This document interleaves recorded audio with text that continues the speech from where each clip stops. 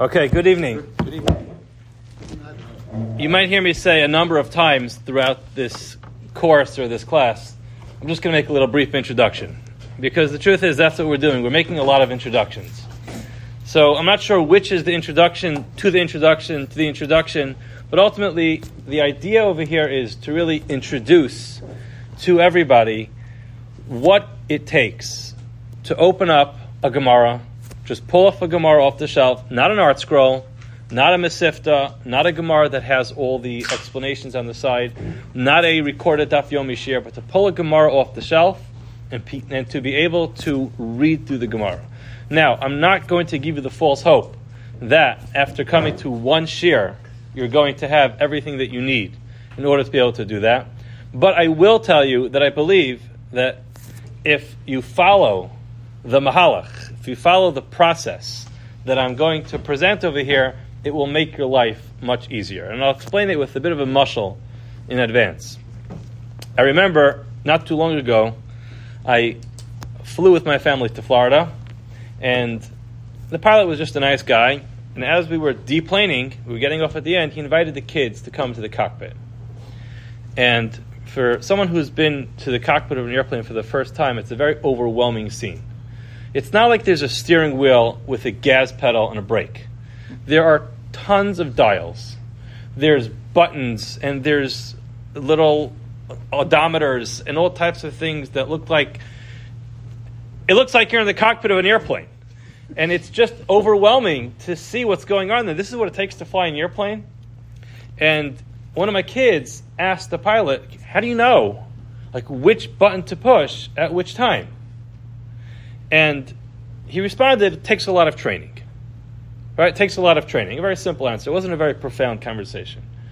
But it's an idea that if you know what you're supposed to be doing, then you're not going to mix up all the buttons and think that one on the right side is going to do the function of the one on the left side. I don't know anything about the inside of an airplane, as much as I don't know anything about what's under the front hood of my car.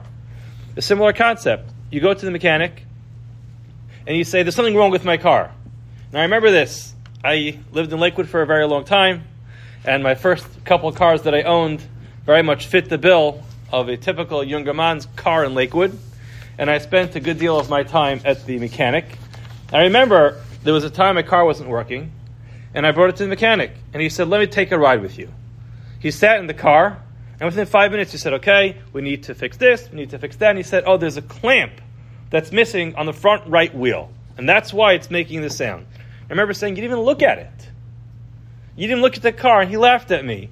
He said, well, it's easy for me to know because when you turn this way, it makes the sound. You turn the other way, it doesn't make the sound. That particular sound is a sound that would only come out if it's missing that clamp.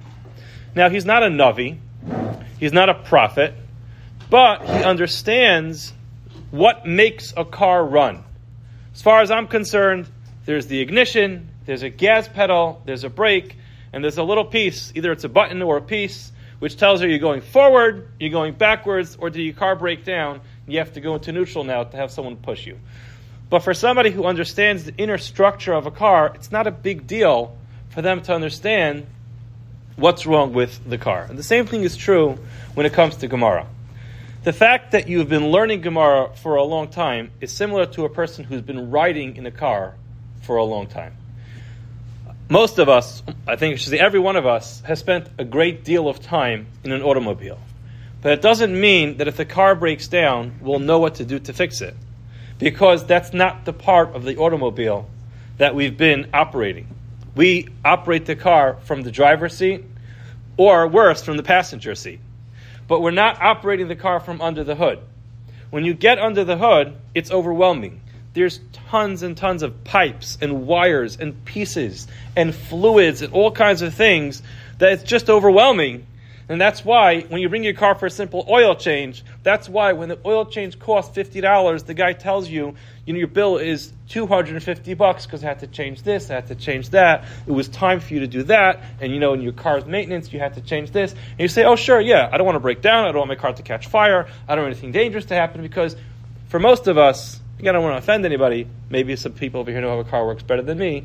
we just take their word for it because that's not the part of the car that we explore. The same thing is true when it comes to Gemara. If you're able to operate the Gemara not from the driver's seat, but from under the hood, then you're able to understand what to expect when you open the Gemara.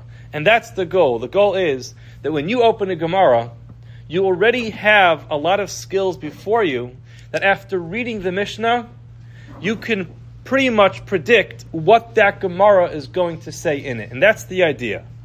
And you'll see as we go through this, I'm bringing down over here on the first page, first the Rambam, I'm going to get to that in a minute. And then I'm bringing a number of different concepts, key concepts. We'll go through each one individually, and then I have a number of case studies. We're not necessarily going to have time to go through every one of them this evening, but what we're going to do is we're going to take the underlying belief for what I believe is under the hood of the Gemara, and I'm going to show you how I'm going to plug it into these three different examples. And the truth is, there are hundreds of these examples, and every daf in Gemara really has these examples. After we're able to master this and understand this, we'll move on to a limud of Gemara, which is not going to be a limud of Gemara which we're just trying to finish to make a siyum. It's going to be a limud of Gemara to show us how we take these concepts that I'm presenting to you and applying them to your limud, so like this, you're able to understand it. Now, the obvious question is, am I going to give you just a transfer, a download of information which is going to include all the translations of every Aramaic word in all of Shas? The answer is no.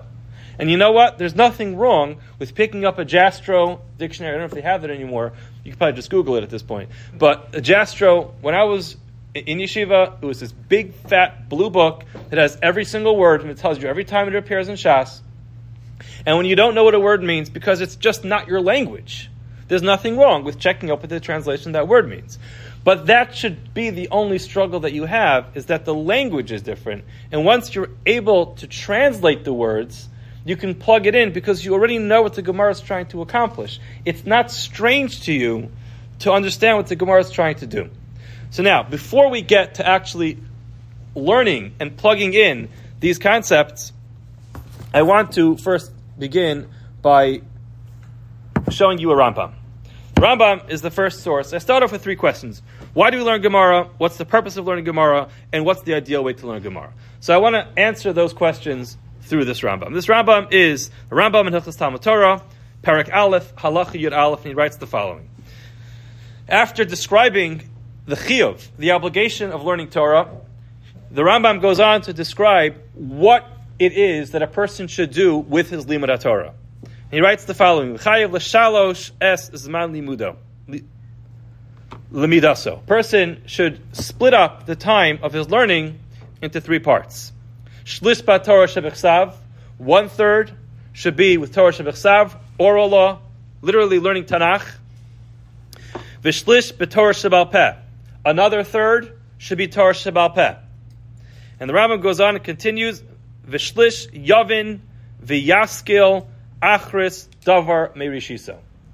The third part of Torah is that a person should spend their time trying to figure out the conclusion, which is Yavin v'yaskil. A person should understand. He should be able to be smart and understand achris davar merishiso, the conclusion of something from its beginning, from its primary sources. And he goes on, he continues, V'yodzi davar midavar, should be able to extrapolate one thing from the next, V'yedame davar ladavar, and to compare one thing to the next. V'yavim b'midos sha'ator nidreshes behen.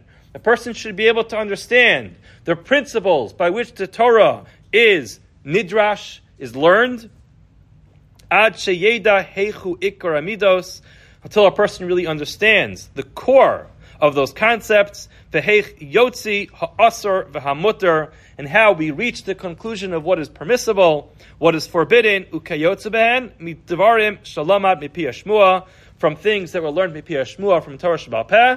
And he concludes, v'inyan zeh hu hanikra Gemara. A very long-winded way of the Rambam saying a person should divide his day: 1/3 Tanakh, another third Torah shebal peh, and the last third is Gemara. Now one might ask, isn't Gemara Torah shebal peh? Clearly the Rambam is dividing Torah shebal peh into two things. Perhaps Mishnayos is Torah Sheba'al Peh.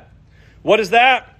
A list of halachos, a list of scenarios, a list of issues, a list of yes, no, mutter, aser, tahar, tameh. That's Torah Sheba'al Peh. However, says Rambam, the third category, which really is included in Torah Sheba'al Peh, is an intellectual exercise where a person goes and uses their own intelligence, their logical process of working through all that information to get to the bottom line. Gemara is not just coming to a shir and listening to someone report to you a conversation that happened in a Beis Medrash a couple thousand years ago. Gemara is when a person spends time using their own logical process to be able to determine what the bottom line is based on those sources. So this is a very important Rambam, because this Rambam basically told us that Gemara is different than what we thought. Well, perhaps we thought before this evening, Gemara is just an expounded version of Mishnah. It's just another thing to memorize based off of Mishnah, says Rambam. That's not what Gemara is there for. Gemara was structured in a way which causes you to think and to exercise your logical conclusions. I think with this, we could just by the way, answer a couple questions. Sometimes, including in today's daf, we have scenarios in the Gemara where the Gemara limits a case to sometimes a bizarre, rare circumstance. For example, this morning we had a concept of a person stealing an ox from a watchman who was guarding it, and while he was guarding it, at that time, it went out and killed somebody, and during that time frame of the guardianship, it went to Beis Din paskin that it's chayav skila because this animal killed a person, and then the shomer returned it to the owner all in that time frame. Now come on, you're telling me that was the only case that the Mishnah could have been talking about? The answer is no. But what we're doing here is we're going through an intellectual logical process where a person is supposed to use every ounce of their intellect to be able to think what can be the possible conclusion to every case based on the Mishnayos that I'm learning. The Gemara is a process where it walks us through that. It trains us to think in that way. But ultimately, Gemara means where a person uses their own intellect to come to those conclusions. So I just wrote a small summary here in this blurb. According to Rambam, Gemara learning is a logical process developing and understanding halakhic conclusions from the primary sources. In other words, Gemara is not about amassing information. Perhaps that is what Mishnah, Torah Sheba'al Peh, is about. Gemara learning requires intellectual investment to attain logical clarity with deep understanding of the conclusions. So clearly, Gemara is a process of thinking to yourself through every scenario. Now, I go through a few different steps over here. The makeup of a Mishnah. And this is perhaps the most important aspect of learning Gemara. Because every Gemara is based off of a Mishnah. It's expanding on a Mishnah. If you don't properly understand the Mishnah, if you don't know the Mishnah well, if you don't understand what's in the Mishnah, all of the Gemara is going to be strange to you. Because it is all based on that Mishnah. Everything in Gemara, besides for Agadata and sometimes tangents in the Gemara, we'll get to those as well, is all based off of a deep understanding of the Mishnah. And the argument I'm going to make with you through this course is that if you learn a Mishnah properly, you have, I don't know what the percentage is, but a high percentage of what to expect in the Gemara is already going to be a conclusion in your mind. So now let's go through that. There's a scenario. Every Mishnah is going to have a scenario. If you can't identify that scenario, start over again. Because you need to know that scenario well. If there's a part of that scenario which doesn't make sense to you, you have to ask yourself a question right then and there. Why this scenario? So if there's a part of a scenario which is strange to you, ask yourself why this scenario. Let me give you an example just to bring this out. There's a few of them here, but let's just go to the last page in the pamphlet. Sorry, not the last page. It is case number 2. Okay, let's look at this case number 2. This is a Mishnah in Maseches Bava Kama. It is Parak Gimel. It's the first Mishnah in the third parak of Bava Kama. It appears in Daf Chav Zayin Amud Aleph. Let's look at the Mishnah. Haminiach es sakad birishus harabim. a person places, I'm not going to define this word right now, a person places a kad in Rosh Hashanah, uba'achar v'niskal ba. Another person came by and tripped over it. Ushivara. And he broke it. Let's stop right there. What's the scenario? The scenario is a person placed a jug in a public domain. Okay? Why specifically a jug? It's fragile and it's also okay. So now, go a little bit further. The halach is ushvara potter. He's exempt from paying. We don't know why yet. Vimhu zakba, if he got hurt when he tripped on it. Ba'al hachavis, the owner of the chavis, chayiv benisko, is obligated to reimburse him for his damage. The Baal, the chavis. Where did the chavis come from? These are things we don't often pay attention to when we read a Mishnah quickly. The Mishnah started with the word kad, which is a jug, a small jug, like kad hashemen, and ended off with the word chavis. You don't need to get to the Gemara to have the Gemara say, Pasach bekad v'sayim b'chavis. This is not something you need the Gemara for. Anybody who's paying attention to the Mishnah should know this. And then when the Gemara starts in the next box and says, Pasach bekad v'sayim b'chavis, you already thought of that question. You don't need to be a big lamdin to understand what those words mean, because you have that question in your own mind. Why would a Mishnah start with the word kad and with chavetz? It's an obvious point that everybody can understand if you just understand the inner workings of a Mishnah. Next, v'niskalba. He tripped on it. What happens if he didn't trip on it? What if he kicked it to the side? That's also important. You should know that the Gemara is going to have to ask that question. The Gemara is going to have to address that. Okay, now I want you to look. I put a little, I don't even know what this is, a chart on the second half of this page. I wanted to show you a few of these concepts over here, because we're going to get to, we have the scenario, we have the issue, the default position in the Chiddush. We're going to get there very soon. Scenario and issue. What's the scenario? Let's take our Mishnah. The scenario is a person places a kad in a public domain. What's the issue? It broke. What's the issue? Someone got hurt when they tripped on it. What would you think? Forget the Mishnah. What would you think if I walked over to you and said, you know what? An interesting shayla came to me. Somebody called me up, and they had the following question. They were walking in their front lawn, on the street in front of their house. They were talking on the phone, and they broke someone's jug that was on the street.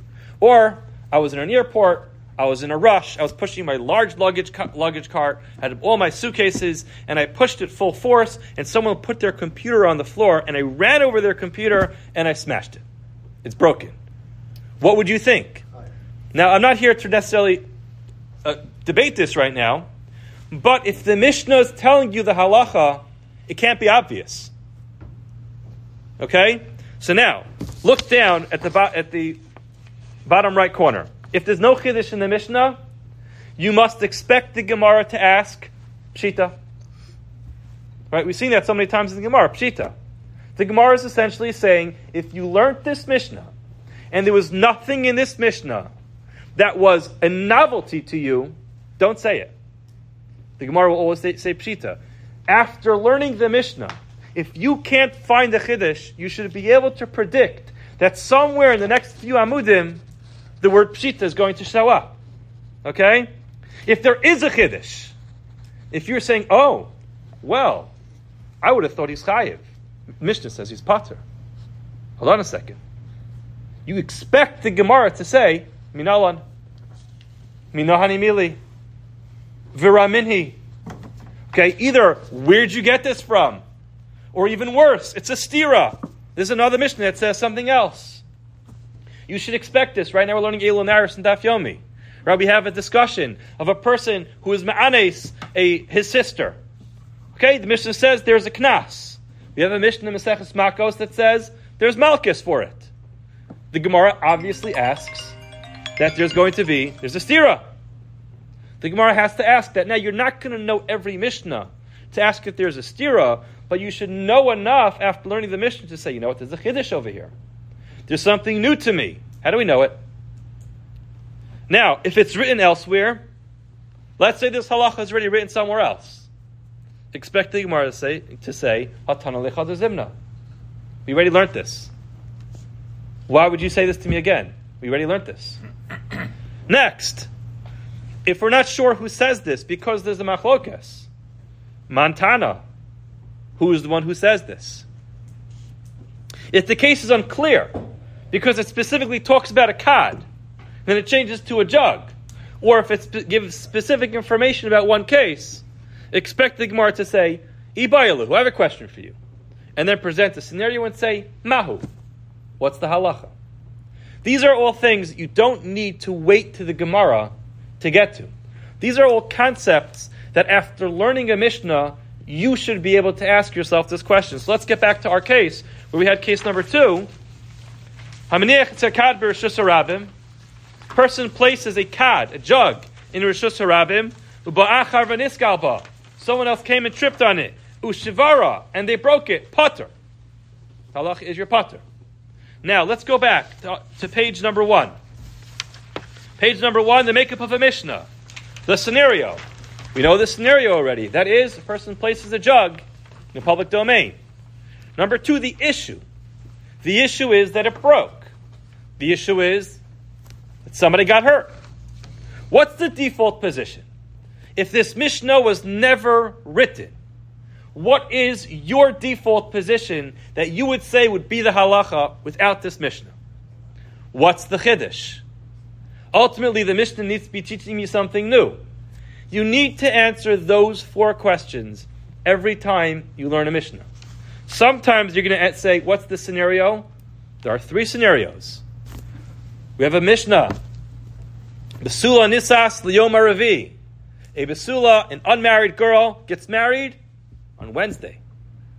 Almana on the fifth day, the Yom HaChamishi. Right? 2 different halachas. 2 scenarios. One is a besula, a virgin is getting married. That's scenario number 1. Number 2, an almana, somebody who was already married. That's scenario number 2. What's the issue? You have to go through the Mishnah to be able to identify those issues. So this is key number 1 to learning Gemara. Number 1, you just have to be able to properly identify what is in that Mishnah. This is an exercise you can do every time you learn a Mishnah. If you're learning Mishnayos, if you're learning Mishnah Yomi, it's very easy to quickly just go through it.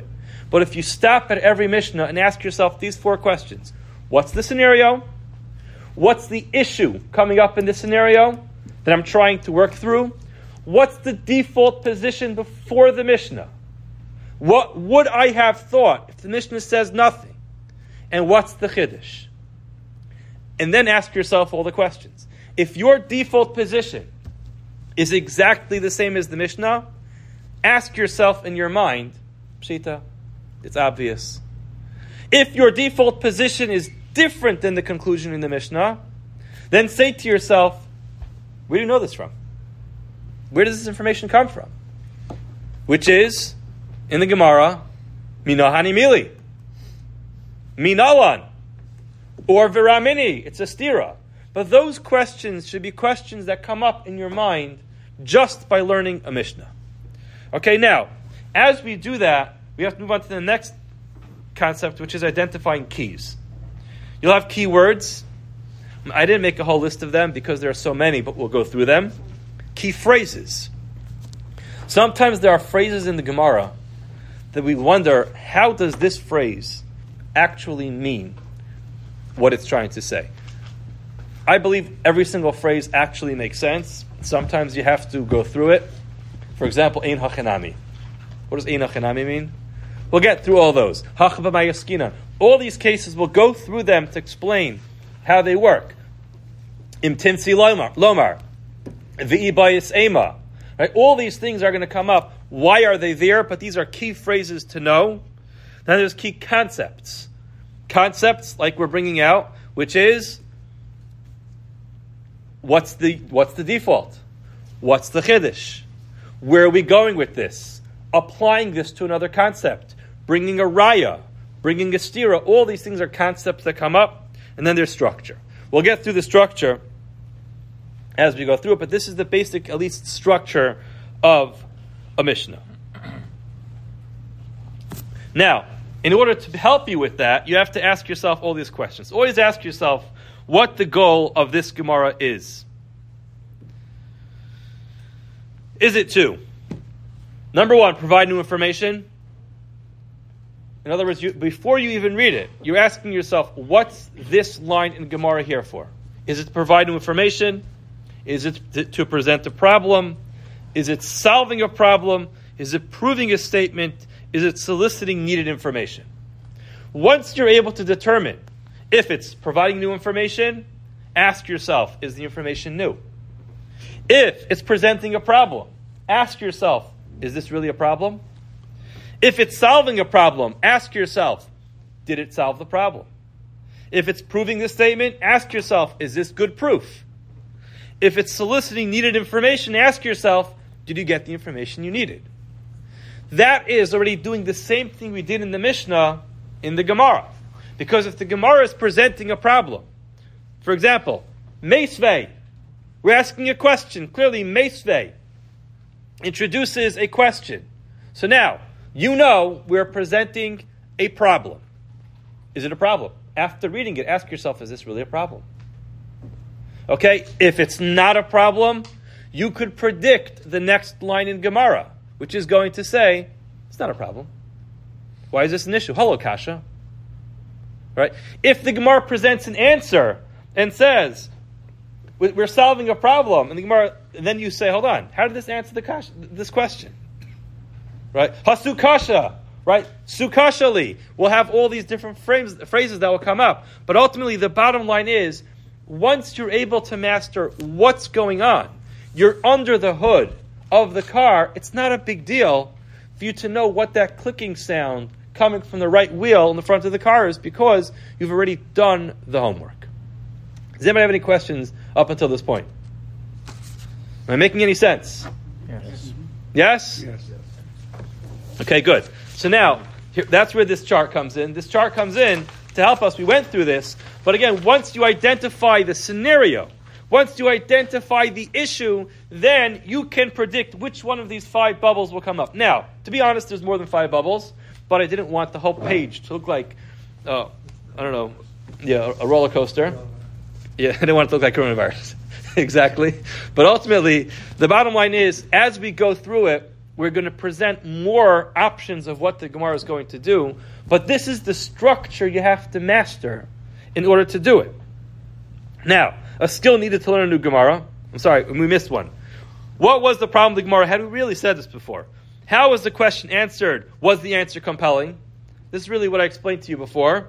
And then how can we know if the answer is correct? I'll tell you something which I learned. It took me until I was... I went to yeshiva right after elementary school, right after middle school. Again, I've been learning Gemara since I'm in 5th grade. It took me till I was in the first year of Beis Medrash, and I was sitting in Shir, and my Rosh Hashiva, he was the one who gave Shir, Rabbi Yosef Eichenstein. He should live and be well. He's still the Rosh Hashiva, RJJ, in Edison, New Jersey. That's where I learned. And he started this year, he presented 2 different opinions, and he looked around the room, and he said, who's right? And I remember thinking to myself, I'm going to decide who's right? I've always been told as a child, never say that Rashi made a mistake. Never say that Tosfos made a mistake. Never say that one of the Tanoim or one of the Amoraim made a mistake. And here the Rosh Hashiva of this yeshiva is asking me who's right. Like, am I in the right shir? But I have to tell you, that idea of asking somebody who's right is such an important concept. Think about it. What was your default position? Now, it doesn't mean the one who's not right is wrong. We could speak about the concept of Shivim Panim LaTorah, but that's beyond our discussion tonight. Our discussion is when you learn a Mishnah, there's Machlokes Rabbi Meir and Rabbi Shimon. Ask yourself, who's right? Who's right? What was your default position? And the one who you believe to be is wrong, Ask the question. Where'd you get this information from? Why would you say this? And if anyone presented information which is obvious, just say to yourself, Pshita, why are we writing this mission? Let's get on to the next one. This is obvious. These are things once you internalize these concepts, Gemara starts to flow much, much easier. We're not going to go through all the cases because I think it's exhaustive to do it. I really, as I was putting together this source sheet, I had about 10 or 15 different Gemaras that I was going to use as examples. And maybe I still will bring them and I'll write them down, because as we go through those Gemaras, they're all different types of Gemaras. Just to throw out the example, the Gemara in Maseches Eruvin, we learned in Daf Yomi not too long ago, talks about pi, right? So the concept of circumference and figuring out the diameters, you say, listen, I'm here to learn Gemara. I'm not here for math class. Why is the Gemara spending time telling me how to measure something? I mean, the Gemara in Maseches Sukkah does the same thing. Gemara talks about how wide or how large, how big a post has to be. And the Gemara says, oh, well, it depends if it's round or if it's square. And the Gemara goes on describing how you figure out the circumference based on the diameter. I'm not here for math. I'm here for Gemara. Why is that there? These are concepts that as we go through them, what was your default? What were you thinking beforehand? What's the Chiddush?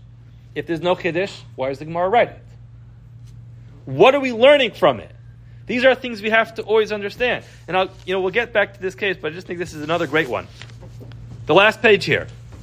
Look at this Gemara in Yevamos. Daf Hey Amud Beis. Again, we learned this not too long ago. Titania, we learned in a Brisa. Yachol Yehei Kibud Av Ve'em Docha Shabbos. I would have thought that Kibud Av Ve'em is more important than Shabbos. What does that mean? That if my father or my mother tell me to violate Shabbos, I should violate Shabbos. Why would you think so? Just take that for granted? Yachol Yehei Kibud Av Ve'em Docha Shabbos. Why? The Gemara should stop right there. I can't get to the next line. Why would I think so? The Gemara goes on. Tamalomar ish imov avet hirav eshabsosai tishmaro kuchem chiyav b'chvodi. What was the Gemara thinking in the beginning? What was the Gemara thinking at the end? What changed? Why would I have thought that? Why does that change? These concepts need to be the concepts that you use whenever you learn Gemara. Nothing should just be handed to you. You learn a new halacha, stop. Why would I think so? Why is this true? Is it true? And you have to ask yourself those questions, and you'll see the Gemara does most of that work. Now, the Gemara teaches us how to think like this. The Gemara teaches us, as we learn Gemara, the Gemara teaches us how to use this type of critical thinking. But if we understand what the Gemara is doing, we have so much of the Gemara already worked out. Now, does that mean we'll know all the answers? No, because you have to know every single pasuk in all of Tanakh. And you have to know every single limud from every pasuk in all of Tanakh. And you have to know every single Mishnah in all of Mishnayos to know every contradiction. You have to know every single opinion of every one of the Tanaim to know is it consistent with what they say elsewhere. But if you at least start and say, this is Reb Shimon's opinion. Okay, this is Reb Shimon's opinion. Why does he hold like that? Where did he get this from? Where did this information come to him from? You're already prepared when the Gemara goes on to the next line and says, hold on a second. This is not always true. Or maybe it's true that Reb Shimon is of this opinion. Is he always of this opinion? If you ask yourself that question, is this case unanimous? Are there other cases which could be a little bit different? Once you've done that work, you'll see the questions that the Gemara asks fit right into your line of thinking. Let's take one example and learn through it well, and we'll go through the other ones another night. Let's do this. This is on page 2. I'm sorry to put page numbers on. It's on page 2. Mishnah Bava Kama, Parak Vav, Daf Nun Hey Amud Beis. Hakones Tzon Nadir. A person brings his sheep into the deer. What is the deer? It's the pen. Okay? V'noal b'fanea karoi. He locked the door appropriately. He properly locked the door. Anybody have any comments yet? Scenario. What's the scenario? Person puts his sheep in the pen. In addition to that, he locked the door appropriately. What's an appropriate lock? Appropriate is an arbitrary word. Right? I might think appropriately means that he put 2 or 3 thick chains around the fence. He also put an alarm on there, and there's barbed wire, and if the animal leaves, there's no way that it can leave and go too far without me, and also the animal's going to be tied up. There's no way for it to get out without me knowing about it. Others could say appropriate means you take a little hook and eye, hook and eye, lock it. The animal doesn't know how to open that. What's karai? What is considered appropriate? You need to ask yourself this question. As soon as you read that Mishnah, that's a question you ask yourself. And you know what? Surprise, surprise. Go to the Gemara, which is on the next page. Tan Rabbanan. Ezehu karai ve'ezehu shelo karai. What's considered an appropriate fence? The Gemara is not going to leave you in doubt. You know that question already because you asked it, because you will not take the word karai without first giving critical thought to what karai means. That's the scenario. What's the issue? V'yatsa v'hizika. It went out and caused damage. Okay, stop there. Ask yourself, what do you think the halacha should be? You put your sheep inside the pen, you lock the door appropriately. It went out and it caused damage. Don't read the next word in the Mishnah. What do you think? What's the default position? What do you think the halacha should be if you lock the door appropriately? Okay, I think pater. I did my job. Says the Mishnah pater. Thank you. I could have figured it out on my own. What do you say, Greg? That's the default position. I know my default position. Everyone can have their own default position. You just have to think of your default position. So, Greg, when you read this Mishnah, you should ask yourself, before you get to that word pater, what do I think? If someone were to present this scenario to me, what would I think? Now, if your answer is entirely consistent with the Mishnah, there's nothing new here. I could have figured this out on my own. I don't need the Tanaim to bring down a Mishnah like this. Keep that in mind. Okay, next half. Lo na'al b'fanei karai. You did not lock the door appropriately. That's scenario number 2. V'yatsa v'hizika, went out to cause damage. That's issue number 2. Chayav. Okay, I think I would have come to that conclusion on my own. You don't lock up your animals, and they go out and damage, you're going to be liable. Oh, but maybe not. Who says I, as a human being, am liable for something my animal does? These are good questions. Okay? But whatever your default conclusion is it consistent with the Mishnah? So ask yourself, it's obvious. If your default is different than the Mishnah, you will be wanting to ask, where'd you get this from? Okay, next case. Nifritza balayla. It got out at night. Oh, shapartsua listim. So this is scenario number 3. At night, the animal got out. It broke out of the fence. Okay, why is that relevant? Who cares what time it was? Did I lock the door or I didn't lock the door? Okay, the Mishnah gives that case. O shepartsua listim, or thieves came and broke down the fence. Okay, is that my fault? I don't know. What's your default? What do you think? Issue, v'yatsa v'yazika, went out and caused damage. Pater. You're pater. Now, hotzi'ua listim, if the thieves went out and took the animals out, listim chayavim. They're the ones who are chayav. Now, you should start off by asking yourself, there are 3 scenarios in this Mishnah. Why do I need all 3? Okay, I can understand why I need the first one. We'll figure out why soon. But I don't know. My default position was that if you lock the door properly, you should not be liable. And that's what the Mishnah says. So I'm a little bit concerned that the Mishnah spent my time teaching me something that I already know. The second half, all right, I didn't lock the door properly, now I have to pay. All right, what type of damage did it do? Does it make a difference? V'yatsa v'hizika, is there a difference? Did it kill somebody? Did it injure somebody? Did it chew up someone's front door? Did it chew up their garden? Is there a difference? V'yatzavizika, again, it's not clear. You have to ask yourself what that's talking about. Once I know those, if I lock the door appropriately, I did my job, I discharged my duty, and then it got out at night. What's the difference if it's during the night, during the day? You need to ask that question. And you know what? If that question is not going to be asked in the Gemara, go to Tosas. The next page at the bottom. Afal pi detana noal befanea karoi. Even though the Mishnah already gave me the halacha of when I lock the door properly, and that's the halacha is pater, it's trich lemisni nifrit sabalayla. I'm not going to go through the answer now because we'll get to that soon. But understand that if there's ever a time when the Gemara falls short of its responsibility to ask that question, you could count on one of the other Rishonim asking the question. Why? Because the Rishonim did this work. They already learned the Mishnah and they asked themselves, what's the scenario? They asked themselves, what's the issue? They asked themselves, what's the default position? And they asked themselves, what's the Chiddush? And then they searched through the Gemara. And if the Gemara doesn't address it, you can be sure one of the Rishonim will bring it out. That's what Tosas is going to do. Okay? Should we stop here? I think we'll stop here for tonight. I think we did enough for our introductory share.